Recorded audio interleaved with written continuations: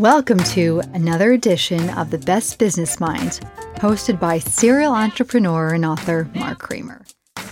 Tune into The Best Business Minds to listen to thought-provoking interviews with best-selling business book authors who are today's leading innovators, entrepreneurs, and industry experts from around the globe.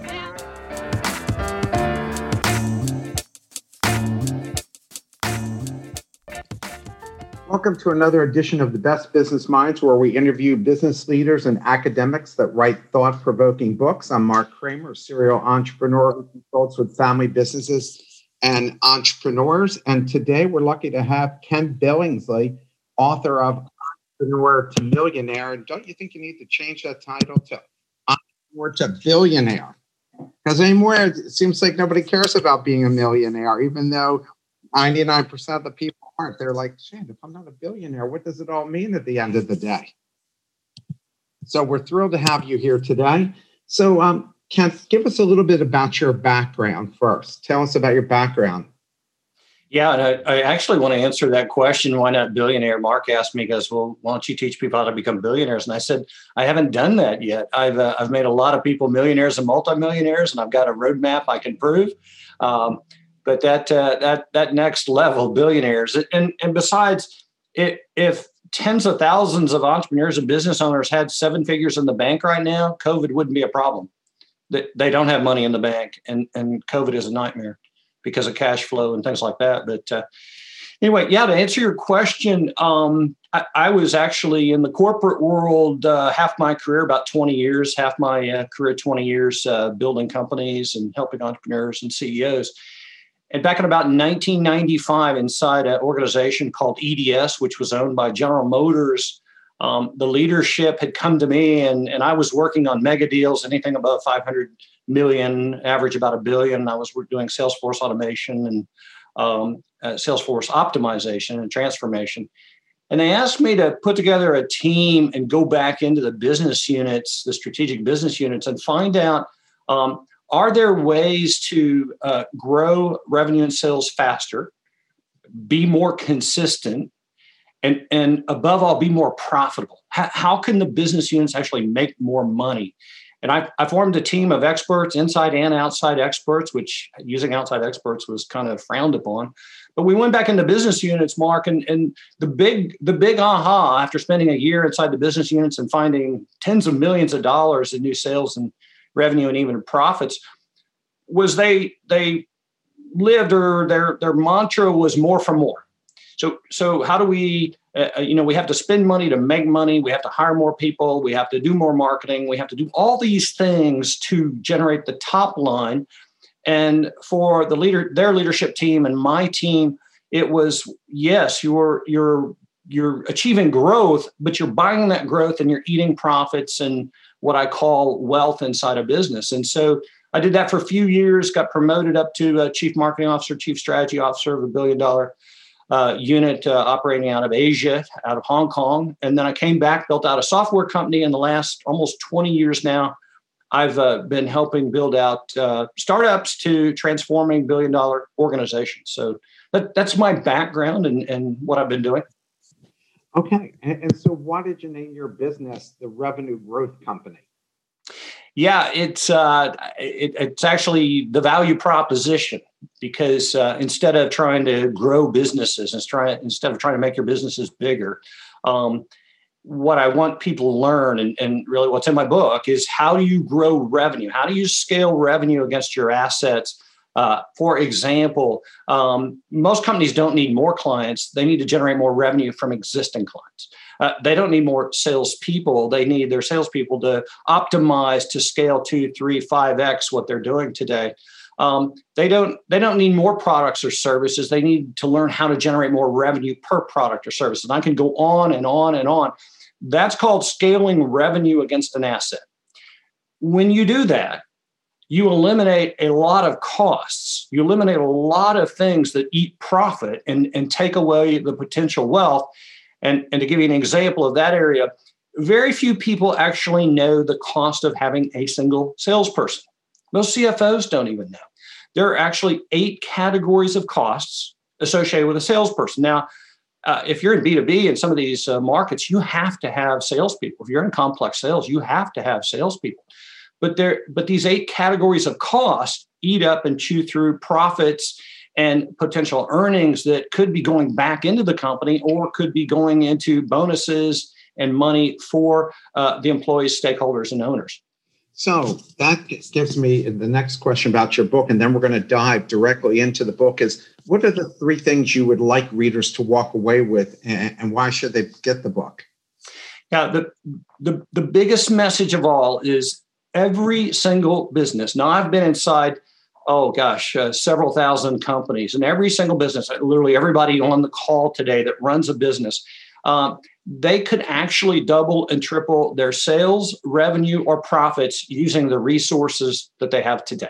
That is the ultimate message, that you don't need to spend any more money, any more time, burn any more resources, and you could generate more sales, revenue, and profits and here's the key, you don't have to work harder or smarter. You're still working.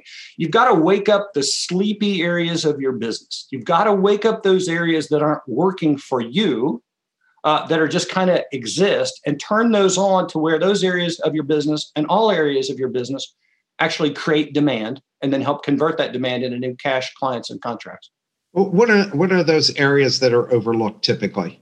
Yeah, the big ones that burn resources and waste money and I mean just so easy to go fix is one of them is targeting, and that is who are your perfect clients? Who is that client that you should have that in your portfolio? And I was doing a live event a couple of weeks ago, and we were talking through what is a perfect client, who is a perfect client, and I asked one of the people in the room, I mean, how many in your portfolio? And they said they had 20, 30 clients. I said, how many of those are your perfect clients? They said only a couple. And I said, why? And they said, well, we don't always get the perfect client. We have to sometimes take on the client that, maybe doesn't pay on time, or they're not the best to work with, or they don't handle their responsibilities, or they blame things on us. I mean, they just went through the litany of what makes a bad client. And I said, well, that's your fault. That's your system that's attracting and filtering the wrong clients.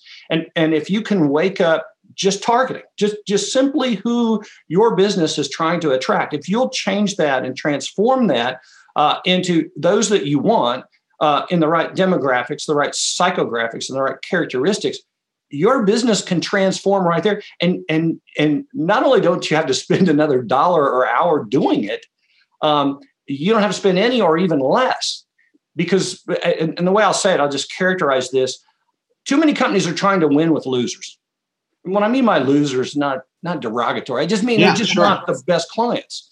And if in targeting and identifying your perfect client profile, you win with winners. I just sent an email off to a potential client. I know he will open the door to 5 or 10 more clients, and I don't have to do any work. I don't have to spend $1 in marketing or sales. He will open up 5 or 10 as I can get a program and put things in place for him. He becomes my marketing and sales organization. That's $0. That's no time. Yes. So what's the winner client profile? I mean, what's that winner client look like? So there are 3 components. So as you're working to identify your perfect client profile, there are 3 things that you have to look at. And the first one is, and this is the most common one that almost everybody does to some degree, they're just usually a little sloppy, is the demographics. And the demographics are the facts or figures, the quantifiable parts or components that say, okay, certain industry, certain size, number of employees, certain locations, certain products or services. These are demographics, and you can research those, you can identify those, you can find those pretty easily on the internet. The next set of attributes you have to look at are what I call the psychographics. And this is where 2 things happen. One of them is it's much harder to identify, but this is where you make the money or save the money. And making the money is just as important as saving the money, because that's how you create wealth inside your business. And the psychographics are how does the buyer feel? How does the prospect think and feel about where they are? What is their mental construct? What emotions do they go through to make decisions or go through change? And it's so critical that you have those, because it's interesting. Emotions are the motivator. Emotions are those things that trigger the actions. It's not the logic. It's not the, oh yeah, we need your product or service, or this is important. It's that, here's why I have to have it. Here's why emotionally I'm frustrated, I'm disappointed, I'm upset, or I'm excited or elated about what the audience's products or services could do. And the challenge there is you can't buy that. I can't, without working with you, I can't tell you what the number one psychographic is until we talk through and understand who are you targeting. Because your perfect client profile sets that up to where, for me, and I'll give you an example, one of the psychographics I look for is frustration. If you're happy where you are today, if you feel your business is making enough sales, revenue, and profits, then you don't need me. You don't have a problem. You're probably not frustrated or disappointed. If you do have that emotion, there's a good chance you're willing to change or do things differently. That sets up a perfect client profile. The third part of this is what I call characteristics. And this is where not all clients are good clients. There are those clients out there that everybody, if you've been in business 6 months, you probably have one that you just go, I love these guys. I love how they communicate. I love their transparency. I love their willingness to handle their responsibilities. They don't beat us up on price. They don't try to over negotiate with us. They pay on time. I mean, you could just go through those characteristics. They're the dream client. They're the dream client. And my whole point is build your business to attract and filter dream clients. The filtering part is really critical. You've got to say no to people. And the way I say no is, tell me how bad you want to change. Tell me how bad you want to build a system to create wealth. And if they can't articulate their willingness to want to do that, there's not a fit. I'll send them off to a training company, or I'll send them off to get some coaching. But if you're willing and have that desire, that burning desire to transform your business, then we might be a good fit, because you've got the problem I can solve. So those are the what I call the characteristics of the profile of your perfect client profile. I can't tell you what it is for your company. This is what you have to work through to develop. And I equate this, or I characterize it. This is like the head of a golf club, whether you play golf or not. If you're off 1 degree, you're out of bounds. You can't win. If you're off by 1 degree, or you're going to hit the ball out of bounds, you can't win the game. And that's why targeting is so important. Plus, your targeting sets up almost every decision after that. Your targeting sets up every decision in sales and marketing after that. With ineffective targeting, I can almost guarantee you your marketing and sales is an activity or a spend, not an investment. You mentioned in your book, you say that growth and greater revenue don't always translate into optimizing your product, optimize profit production. What do you mean by that? Yeah, and I'll give you a statistic, and this one's just absolutely frightening.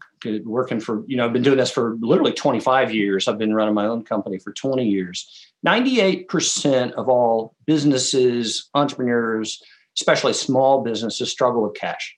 They don't have enough cash on hand. They have inconsistent cash flow. They have almost no working capital, and they're dealing with lagging receivables or collections. 98%. That was pre-COVID. That was pre-COVID. In COVID, the numbers are just absolutely frightening and destroying companies.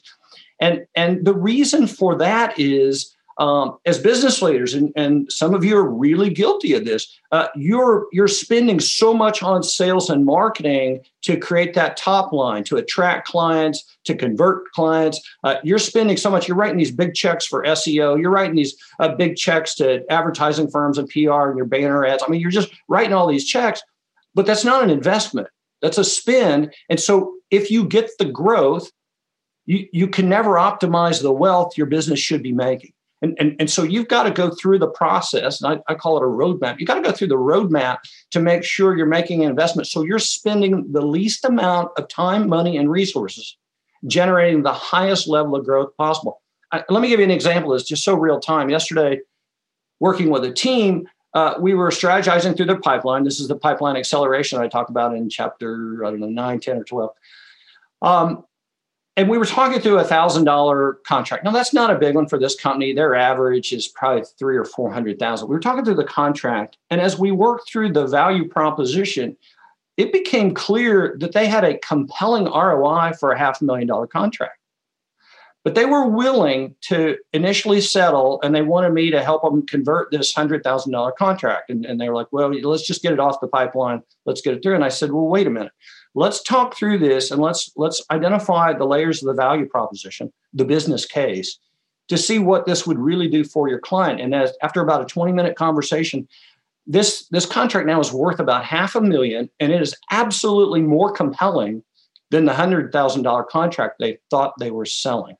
So now all of a sudden, that's 4 more contracts they don't have to sell, sales cycles, or more sales support, more sales resources, more sales management.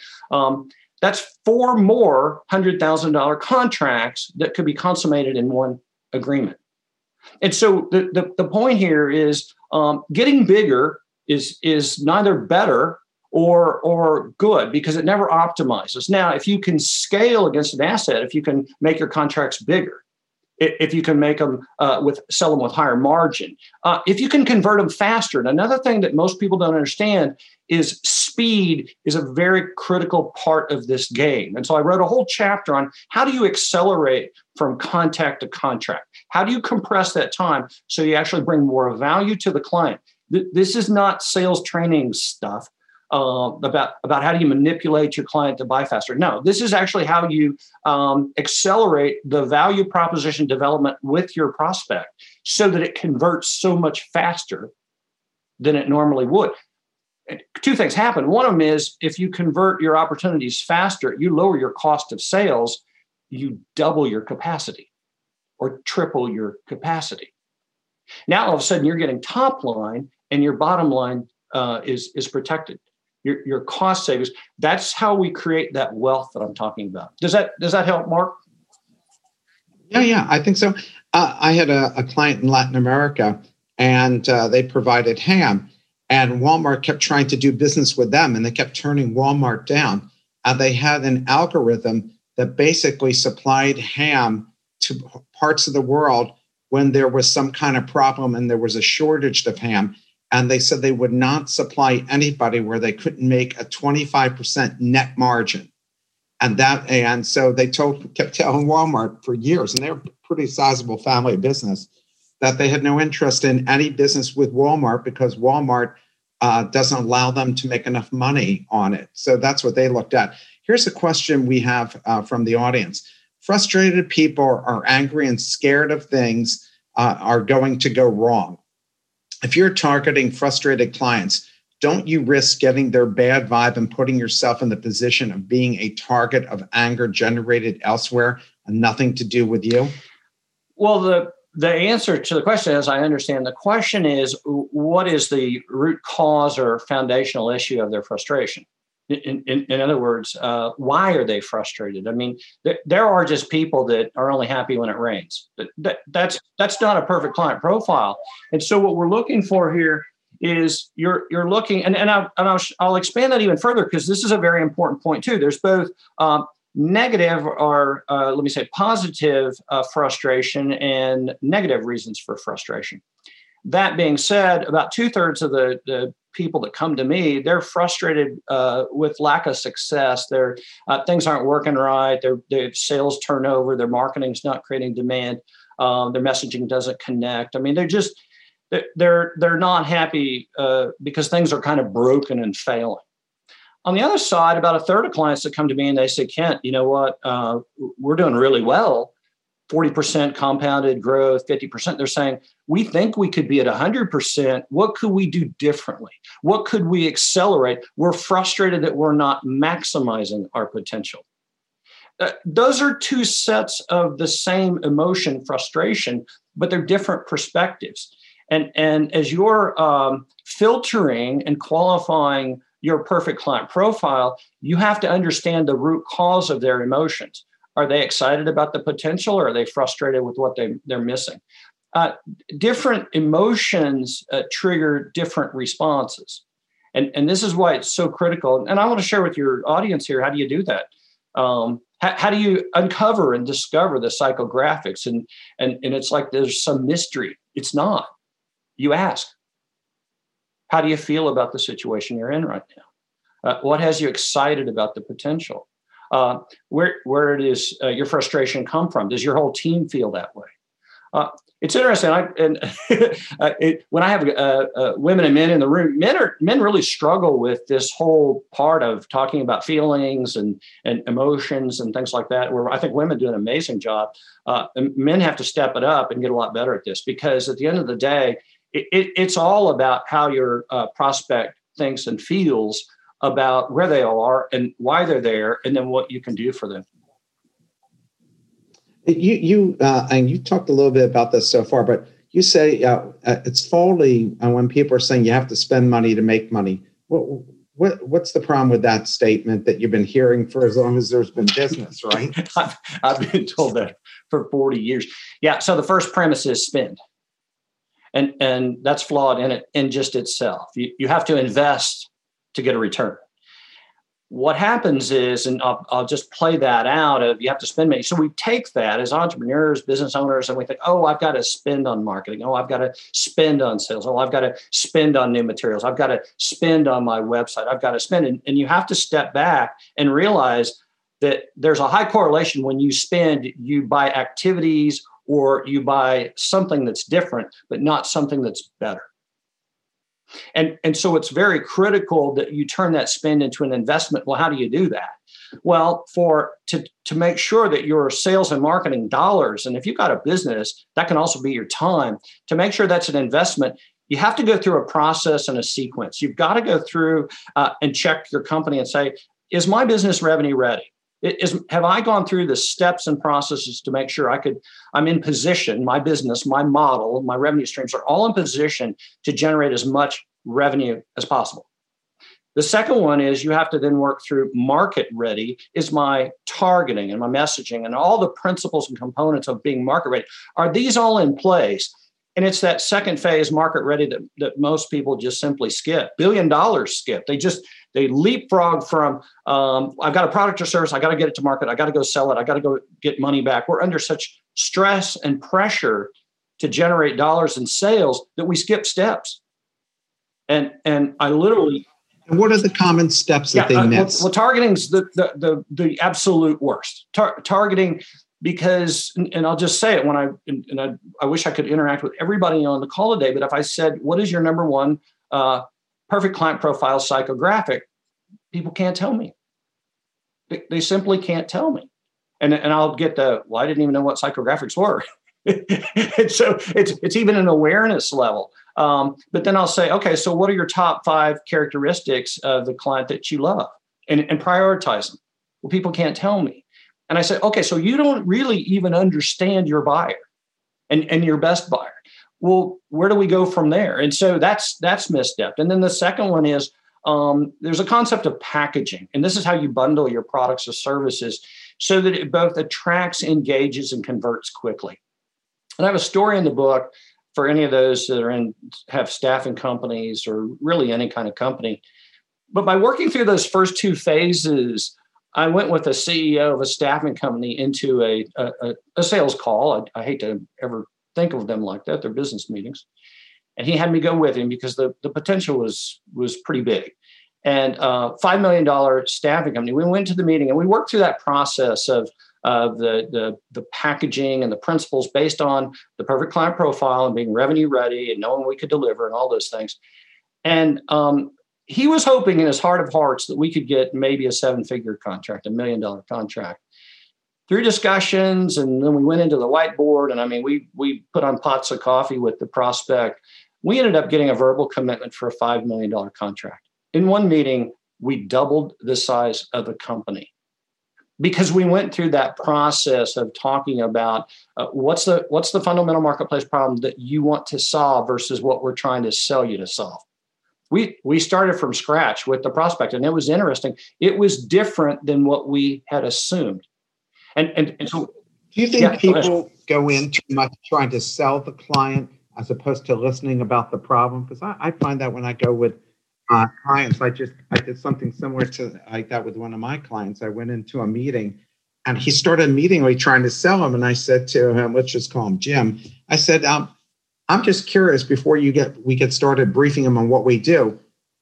I asked the client, what's the biggest problem that you're having right now? Tell us about what you're going through. And then he started doing it. Turned out we had like 4 different opportunities, just him outlining it. Do you find that's a big problem a lot? Is that people go right into the sales so pitch? 2 things. One of them is they go into sales mode, and there's so many training companies today that are teaching people not to go into sales mode. They're putting in what I call market survey mode. And this is dangerous, where you start asking the client a lot of questions. And now the next big one is now you start challenging the client or prospect with questions. I'm like, stop it. I've been an executive at the top of a $1 billion company. If you came in there trying to sell me or doing a market survey, we're done in the first few minutes. I just don't have time. I should have been in 3 other meetings. And so when you walk through my door, if you're trying to sell something, you better deliver value. You better come through the door and share with me, here are the challenges that other companies like mine are having. Here's how they've tried to solve them. And here's why those typical solutions don't work. And here's some different approaches. I want to explore with you where you are, how you framed your problem, and is it a symptom or a root cause? Because at the end of the day, all I care about is solving your problem, whether you buy from me or not.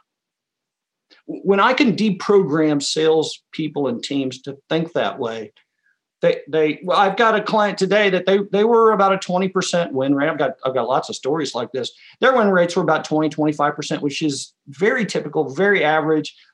Even companies that think they have 50, 60% win rates, when we scrub them, they're about half that. By taking that different approach of taking the sales hat off and not putting on the marketing survey hat, but walking through the door with value, and educating the prospect on the potential or why things don't work, their win rates consistently now over the last 3 years have been 80%, and their deals are bigger, and they don't discount their prices. If you want to give one piece of advice only for an investing for a B to C company, how to do better filtering, what would that be? So a business to consumer company, I don't know how much experience you have in that, but what would the filtering be to make sure you're putting your efforts in with the right people? Yeah. So after you go through the your revenue ready and your market ready, your targeting, the key part in there is the messaging, and it's so critical in the messaging that you attract and filter. And I'll share an example. I was reading another book last night. I was looking through another book last night to see what all is out there about becoming a millionaire in 12 months. And I'm like, okay. And so I started reading through it, and it was all about how to sell on Amazon. And so as you dug into it, it was like, yeah, you can make a fortune on Amazon. Here's how I did it, and here's how others have done it. I thought, okay, that's really great. But in my subtitle is how to build a highly profitable, fast growth company. I didn't use the word business, company, because I'm trying to filter out people that are they're trying to do the 4-hour work week and trying to do these other things. We're on the beach somewhere where they're selling stuff through Amazon.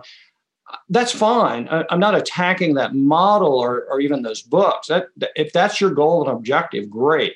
I'm trying to connect with people that want to run sustainable businesses where you've got employees, where you've got W-2s, or maybe you have fractional, but you're trying to actually build a company, create wealth, and maybe sell it someday. 2/3 of our clients end up selling because their company valuation, even if they're a small firm with 2 people, their company valuation gets to a point where they said that it's so worth it to sell and then retire or go start another company. But it's very important in your messaging, to answer your question, is you help people understand who doesn't fit as well as who does fit. Yeah, I agree with you. You've been friends with Mark Cuban since college. Am I right about that? We actually, we went to the same college. We met in a parking lot in Dallas. I was getting some stuff out of my car, and I had an Indiana shirt on, a T-shirt. And this guy walks by, and he goes, "Hey, my name's Mark. I went to Indiana." And we shook hands, and we've now been lifelong friends. That was 1981, 82. So almost scarily, that's 40 I know. Where did it years. go? Yeah, I'm the same age as you. I wonder, where did it go? I know, because I'm only 42 years old, right? So yeah, of course. You're still that. What did he focus on as a business philosophy that has made him an enormous success, which relates to the concept that you talk about in the book, fundamental marketplace problem? Yeah. So one of the principles in the chapter is, and this is absolutely foundational. If you're starting a business or you have a business, you've got to go back and frame this concept, because in many cases it evolves or has changed or been satisfied. The fundamental marketplace problem is the reason for being. What is broken in the marketplace that creates a gap or an opportunity to be solved or served? And then the next step, which this is how you create wealth inside of businesses. The next step is not to form a business to offer a solution like everyone else. The next step is create the model that offers something different than everybody else. So when you can identify a problem or potential opportunity in a marketplace, you then want to say, what's the right model to solve this? I'll give you a personal example. I try to use all kinds of examples, large corporations, clients, my personal examples. I was interviewed the other day by a consulting, a podcast group, and they were all consultants, and they wanted to know, how would you apply the FMP to consulting? And I said, well, back 20 years ago, when I started my business, I didn't use the typical model of I'll come in and do a project for 3 to 6 months, charge you $100,000 and then be gone, or stay around for another 6 months, charge you another $100,000 for implementation. I said, for businesses under $10 million, they can't afford that kind of money. And so I created a model where I'm on retainer, to where I let your needs, I let your challenges, what you're trying to fix, I let that be the driver of the hammer, versus whatever you're doing, you're a nail and you need my hammer. That's the sales world. And I went through and I said, I do other things that are counter to the typical consulting model, because to me, it's flawed. I give away my intellectual property. I share my methods, my tools, my formulas. I mean, that's heresy in the consulting world. So I don't do projects, and I don't hold on to my black box of IP like it's prison food. I actually share it. I give it away, and people will say, "Oh my gosh, you give your stuff away, then you're not going to have any business. You'll run out of business." I found just the opposite. People love the tools and the templates. They say, "How do I get more? How do I stay in your programs?" My average client today in our high intensity programs has gone from 6 to 9 months to, I have some that have been in it 7 years, 10 years in our programs in a retainer-based relationship. And what does that do? Well, now I'm back to creating wealth. I don't have to spend sales and marketing dollars attracting more clients, because we retain the clients in, I hope, forever, as long as I can do this. So that's what I want your audience to understand is, as you attract and engage clients, how can you keep them forever? How can you continue to create things to help offer them? And so it's interesting. So the FMP that might bring me in is they have a sales problem, challenge, or a marketing problem or challenge, or a growth challenge. In many cases, that's not the root cause, that's the symptom. And I find it over in operations, or I find it in strategy, or I find it in leadership. So I find it in another area, and I provide templates and tools to fix that area, which ends up fixing the sales area. And now all of a sudden their sales is growing. They have a different challenge. Now it's like, well, how do we bring on more sales talent? How do we optimize the talent? Or how do we market more effectively than just digital activities? So your FMP, your fundamental marketplace problem, is your reason for being. And it's why someone will buy from you. And then your model is why they will buy from you versus anyone else. And you absolutely must answer those questions, and do it with your team, or if you're a solopreneur, do it with your spouse or partner or whomever. You've got to talk through those questions and say, here's how I frame the problem in the marketplace. Here's what I see I'm trying to solve. Here's how everybody's doing it. Here's how I want to attack it differently. And in the book, I go through, and I've gotten a lot of feedback. People love these examples, I think because everybody loves pizza. I talk about how the pizza industry actually started, and then how it's evolved, and how new entrants have come into the pizza marketplace, which is like almost $40 billion today. How do you come in and get a piece of that when the market seems saturated, not just their cheese? So how do you penetrate that market and still make money? And so that's how you craft that different model. And I really need people to read that and go, okay, so how is my model different? And then how have I evolved it to not be me too? Now, and somebody asked me the other day, what's the difference between a small business owner and an entrepreneur? And I said, a small business owner offers the same services as everybody else. Entrepreneur looks at the problem and goes, I can do it differently. I can offer a different approach, a different means or method to solving the problem in a faster, better, or smarter way. That's an entrepreneur. And that's what. Yeah, I agree with you that people have to think about how to truly differentiate yourself. I have somebody I'm working with that has a home healthcare business. And when you looked at a brochure, it looks like 100 other home healthcare businesses. And so I said, what's really unique about what you're offering? You know, like if she's advertising it, I said, maybe you should be advertising that you have home healthcare workers that are sports fans or movie buffs. And so that way you can match your people with the customers. And that way the customer just doesn't feel like you just send a body over to watch their aging mom or grandmother or whatever. So I agree with you with that. How important is having the right product for the right market at the right time to attain the objectives you mentioned in the book? For example, if you're trying to sell banquet services during the pandemic, how, using your process and methodology, make that business into a huge winner when nobody can go in and use their service? That's a wonderful question. And those that have, I can't remember all the chapters. I think it's chapter 13, which is called Blueprinting Optimization. And that sounds like kind of corporate speak or corporate gobbledygook, but basically what it means is, how do you constantly work at transforming your business to stay relevant to the fundamental marketplace problem? And so I'm back to that concept of FMP. Well, when COVID hit, the FMP changed. And in many cases, it went virtual. And so companies that were already working on that pre-COVID are doing pretty well today. Those that stayed in their old model, I use a lot of examples of restaurants because we all go out to restaurants. Those that stayed in their single revenue stream lane, walk-in traffic, and then were either had to close or shut down or partially shut down, they've been wiped out. I heard, I'm trying to think, I think it was Texas that 1,000 restaurants are closing forever every day. 1,000 restaurants are closing every day.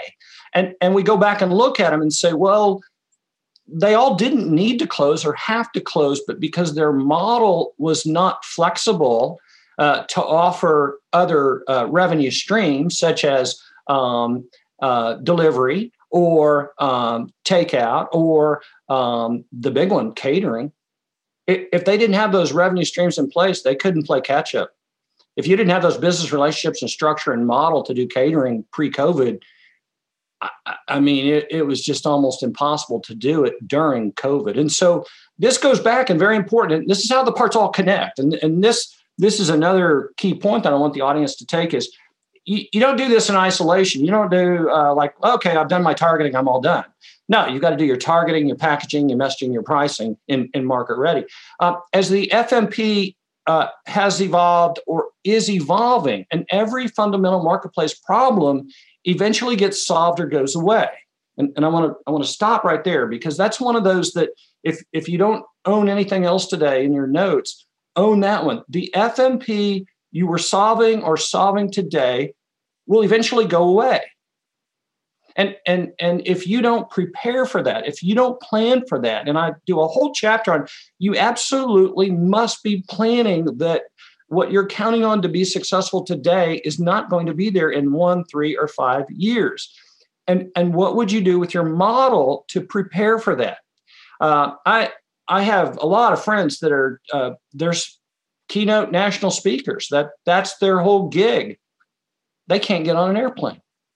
Their whole business model's been wiped out. So to further answer your question, Mark, I don't think I answered it. Those companies that were doing banquets and events. So here's what's interesting.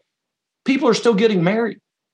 And so now how do we do virtual weddings? How do we do virtual get-togethers? How do we do the virtual pre-dinner? How do we do those things? And the cool thing about the value proposition is that could leave you a lot more money to put on the ring or the honeymoon or the house you want to buy or whatever else, but you still want to hold the event.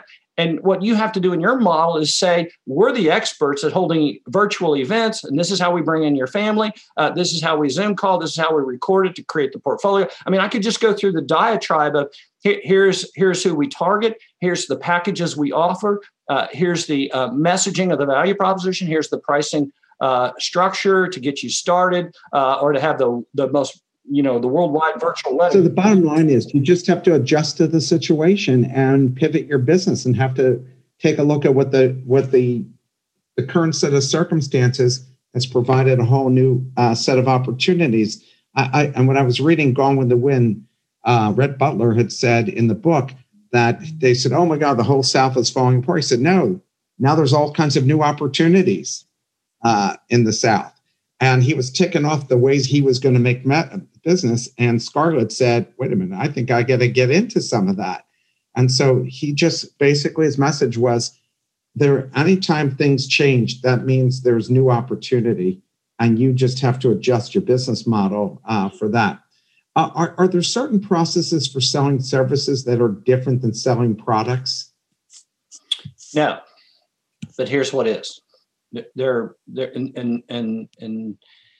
When people ask me what's the great confusion in sales, what's most broken about sales, almost everybody always answers it's something about sales skills or sales training or sales approach, and it's not. The greatest confusion. I'll give you a little background. I have designed, built, turbocharged over 1,000 sales organizations from first hire to literally having thousands of salespeople in complex sales doing very large contracts. The number one issue and challenge is that there are two kinds of sales. There are two sales environments with kind of a hybrid or combination as a third. And this is where how unknown is this, or how little do people are conscious of the fact there are actually two sales environments. And this is one thing that destroys most small businesses. They don't understand there's two sales environments. Less than 1% of sales managers, because I've taken the polls and I've been in the rooms with them, less than 1% of sales managers can articulate the two different sales environments. They and their team and company are set up for not just success, but absolutely sub-optimization. They are set up to burn a fortune in sales and marketing dollars and never come close to their potential. So let me explain those, because I'm hoping you want to know. The first one is what's called a simple sale. It's a transaction sale. It's a single buyer, single decision, single step, and most importantly, single set of emotions. And you can have products you never want to say, well, that's all product sales. Not actually. There are product sales that don't fit in there. Big ticket product sales, large product sales, massive product sales that take a long time to purchase. So that's the first one. And for example, if you're in retail, or you're in where you have retail traffic, or you're selling certain products or services, you could be in simple sales. There is nothing wrong. This is not judgmental. This is just how the world is wired. And so in simple sales, you're going to make it on transactions and your turns and things like that. And so you can make fortunes in that world. However, there's another environment, which is called complex sales. And complex sales basically means there's going to be a combination of multiple steps, multiple buyers, multiple decisions, and multiple emotional constructs. And not understanding the two, and how certain strategies will work in one will absolutely fail you in the other, and not how to commingle those, it is absolutely destructive. So here's a great example of that, and whether anybody's in retail or not. If you have a retail product, or for example, I have a book, and I go to a bookstore and I say, hey, you're not carrying my book. Would you carry my book? And they say, oh, yeah, we're the owner. We're independent. We like your book. We'll carry your book. That's a simple sale. Now, if I were going to Costco or Walmart or a major chain, I am now in the middle of the ocean. I am in a complex sale. There's going to be barriers, hurdles, committees, groups, organizations that want me in and don't want me in. Now, all of a sudden, it's going to be very complex. Most sales in B2B and B2G, business to government, are complex sales. So you could have a business where you're in both.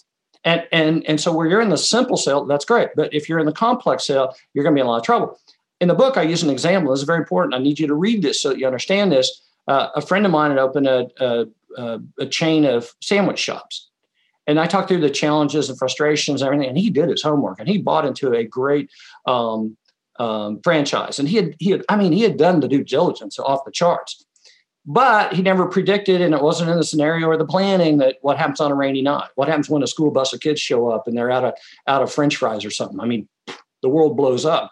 So we talked for a while, and he goes, "Ken, I'm struggling to get my stores open." I said, "Is that your greatest stress or frustration?" Here we are talking about emotions now. He said, "Well, yeah, it's getting the stores open." I said, "Well, let me ask you, isn't your greatest fear or frustration right now your ability to pay back the investors?" And he goes, "Yeah. Now that you mention it, that's what keeps me up at night." And I said, "Do your investors care where your money comes from? Do your investors check that each time you open a store and when you hit your 8th store that you're going to get your payback?" And he goes, "Well, I think they do." And I said, "Really?" And he said, "They don't." I said, "Great. Have you tried catering? Have you gone to outside businesses and offered to companies for events or lunches or things? Have you tried that?" He said, "Yeah, and he started to talk to me and he goes, "Yeah, we've done a few of those." And I said, "Well, how were they?" He goes, "They're actually really great." He goes, "We can predict it. We can plan it. I know the staff that's required. I know the materials." I mean, he just went down through this litany of everything that had him excited. And I said, "Great. Why don't we do more of those?" And then all of a sudden he got out of his paradigm of, "I have to open stores." Like a lot of us are in these paradigms you've got to get out of. He goes, "I don't have to open stores. I can do catering." And I said, "Okay, but this is going to come with a big warning. Your stores are simple sales. People walk in, they buy a sandwich, and they leave. Or they eat it and they leave, I guess. When you start calling on companies, you're now dealing with committees and groups, organizations, even planners and all that kind of stuff. You're in a complex sale. You have to understand how to navigate through a complex sale. And your business, your website, your materials, your information, your sales competencies all must be designed for that complex sale, or you'll hit some on occasion, but you're going to burn a fortune in time, money, and resources getting on." And this is where, this is why, and I want to share with the audience, if you've had this experience, I could see people who will cry just through their pictures, whether they're live or not. This is why 98% of sales first hires fail. This is why the number one come to tears for entrepreneurs is hiring that first salesperson or that second or that third or that fifth. And they can't understand, well, gosh, great resume, he's really successful in sales, and he comes over and it's a disaster. And now we're not sure how to fire him, and we got so much money invested, or her. What do we do? And it's like, we give them 9 or 12 months. I'm going, no, you should have known before you hired him. And if you don't, you should have known in the first couple of weeks. Is there a fit in the environment you're in? Okay, now I want to throw one more curveball in here just to make this fun, because I've got to teach you how to be successful with your business. There's what's called a hybrid or a combination sales environment. And that is where and I'll give you an example of this too. This is where a sale could start out as a simple sale and traverse or switch into a complex sale, or vice versa. Usually it switches up. It rarely switches down. It does on occasion. What I mean by that is a big ticket, long sales cycle can sometimes switch down to an individual saying, "You know what, I'm just going to sign off this. I'm going to buy it. Forget the committee. The heck with the group. I'm going to use my authority. I'm going to push it through. We're done." That can happen on occasion. For every case day like that, I have 1,000 that it went the other way. It started off as a simple sale and all of a sudden became a complex sale. Here's an example. One of our clients in wealth management. Now, they typically target people that have about $1 million to invest. And every once in a while, the way it happens is the person comes in, maybe brings their spouse or not, for $1 million. A lot of people, that's play money. Here's my $1 million, put it in your thing and see what you can do in your system. Well, on occasion, someone will come in and they'll start talking. And as I've worked with this client, the person might say, "Well, you know what? I'm using 2 other wealth management firms. I'm thinking about pulling all my money over.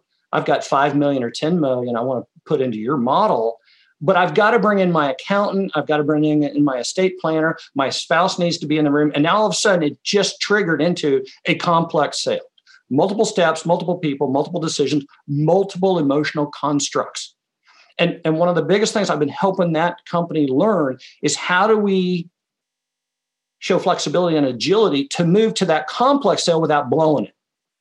Because most sales teams or business owners, they get frustrated with, oh, okay, well, I now got to meet with them, and I got to meet with them. And now all of a sudden, what could have happened in a meeting now is going to take 2 to 3 to 6 months. That just makes a lot of people's heads explode.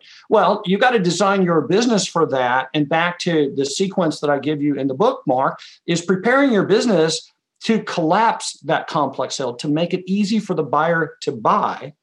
And I'll just go ahead and share this with you, and I could just go on for days.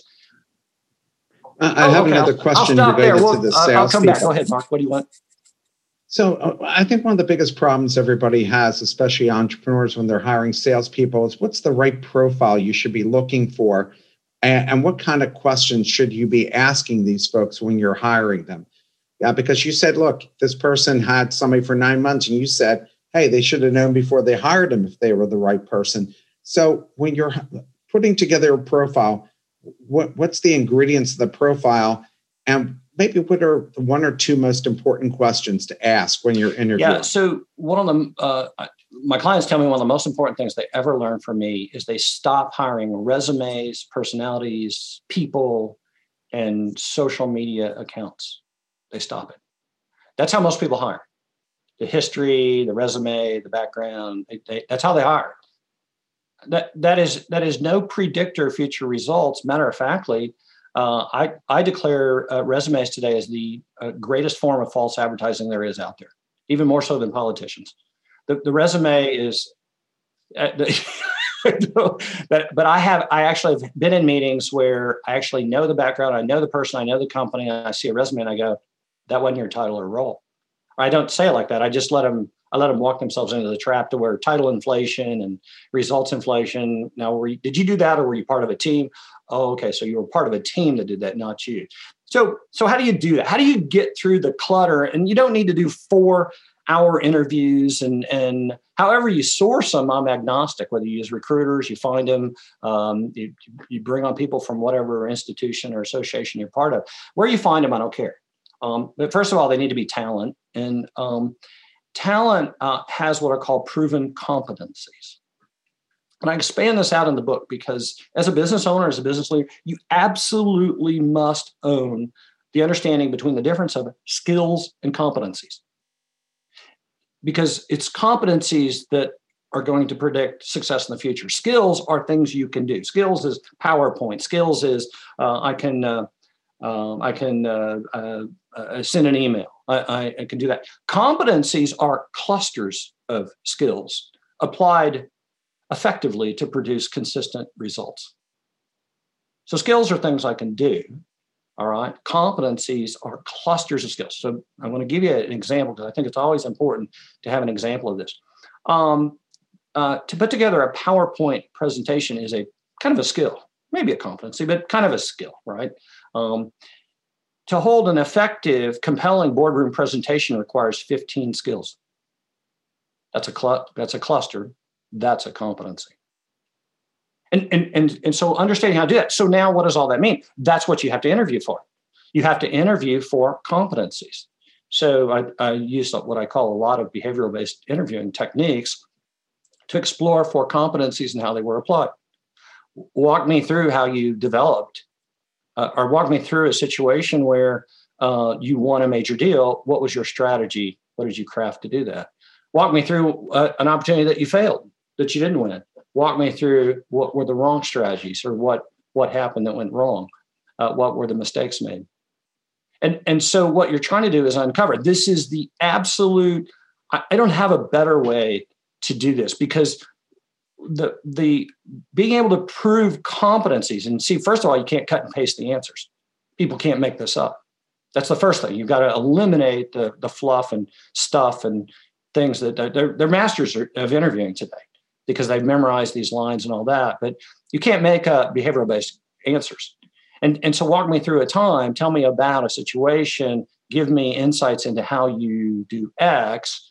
That's what lets you know if they have that competency or not. And what's really important is that provable competencies are the greatest predictor of future performance. Provable competencies are the greatest predictor of future performance. And I just want to share with the team, because a lot of you are not hiring W-2 employees, you're using fractional employees. Do the same thing. For those companies you hire, like my PR firm and my marketing firm, my SEO firm, I actually talked through with them. I interviewed them for competencies, because you have to make sure, as a small business or medium size or even large, you can't afford a single mishire. You can't get it wrong. The margin for error, the cost, and the time will destroy you creating wealth inside your business. Yeah, Mark. I agree with you about the process. That's what I say too. If somebody's hiring me, I tell them, let me walk you through the process we're going to go through, so they understand that. Here's a question for you. You said for B2C businesses, messaging is really important for filtering. Could you please give tips on how to create clear messages which will be honest, effective, but not too alienating? Yeah, and it all starts with your FMP, your target audience, and that should then create what's called your value proposition. And it's interesting that language, or those two words, have been around since about 1985. Value proposition. They're still not well understood in business, but your value proposition is how you solve a problem uniquely and satisfy the conflict inherent to the problem. Okay, I just gave you a lot of stuff there. Let me unpack that. Corporate bullshit. Yeah, let me unpack that. What I'm saying is, I'll use me as an example, because if I use other companies, then people go, well, that's not my company. But the problem, the FMP today, is how do you grow and scale revenues, profits, and sales without spending money? That's the fundamental marketplace problem. We're coming out of COVID today, and I'm in Texas. So we open up next Wednesday. Businesses open up whether you wear a mask or not, and I don't want to get into politics, but they're open. The problem is, the fundamental marketplace problem is, now companies are going to have to try and figure out how to grow, how to message, how to deliver, and don't have any money to do it. They burned all their money trying to survive. So how did they create that? Well, that's a fundamental marketplace problem. And the value proposition says that's what you're going to have to figure out how to do. That's what's in my model. And so I use that. And if you go to my website, please sign up for my blogs, go to my website. Everything is sort of centered around that message. How do you make money without spending money? And then I talk about, you've got to invest. Don't hear me that, well, you can't spend any time or any money. Yes, you can scale, but you still need to invest. So it's very important to let people know who you're looking for and who you're not looking for. And it's okay. And you've got to do that in your messaging, oral, written, your website. And in many cases, to further answer the question, is put out there, here's the type of client we're looking for. Here's the type of client that fits in our programs. And I'm very upfront about, if you don't have the will, any way will do. But if you've got the will, if you've experienced the frustration and all that, then we've got something for you. But the point here is, it doesn't need to be clever or fancy or marketing gobbledygook. It just needs to be real clear at the front of your website is, here's our value proposition, and here's who this fits for best. Hey, Kent, I've got one more question for you, because we're running out of time here. If there's one mistake that failing entrepreneurs make that is avoidable, what is that? Yeah. So another one of these myths that you just absolutely have to throw away from last century is this one. If you start, run, and grow a business, you're going to be successful, you're going to make money, and you're going to create wealth with that business. That is a complete and total lie. I was just talking to somebody earlier today. I said, we're going to move you off your core competency of delivering. And I'll share this with you, because I won't share the name of the company. I never do, but they're in the benefits space. And I said, we're going to augment your core competency today. And that core competency is that you deliver cost-saving benefit programs to your client. We're going to augment that. I don't want to remove off that, because he offers world-class services and solves a problem. But what we've got to do is augment that. Your new core competency has to be, and learn how to create wealth doing it. In other words, how to generate sales, revenue, and profits without spending more money, time, or resources doing it. And so the number one thing, if I could get your audience to own this, is I've instead of just starting, running, and growing a business and hoping for success, you now have to design your business for success to make money so you can be around, so you can hire more people, and so you can deliver your value proposition to the marketplace. If you never learn how to create wealth inside your business and earn money, then in so many cases, without money, everything's a problem in the business. Well, Ken, I can't tell you how much we appreciate you spending the time with us. I really enjoyed your book. I think based on the comments here, the people said they enjoyed it as well. And I loved your energy.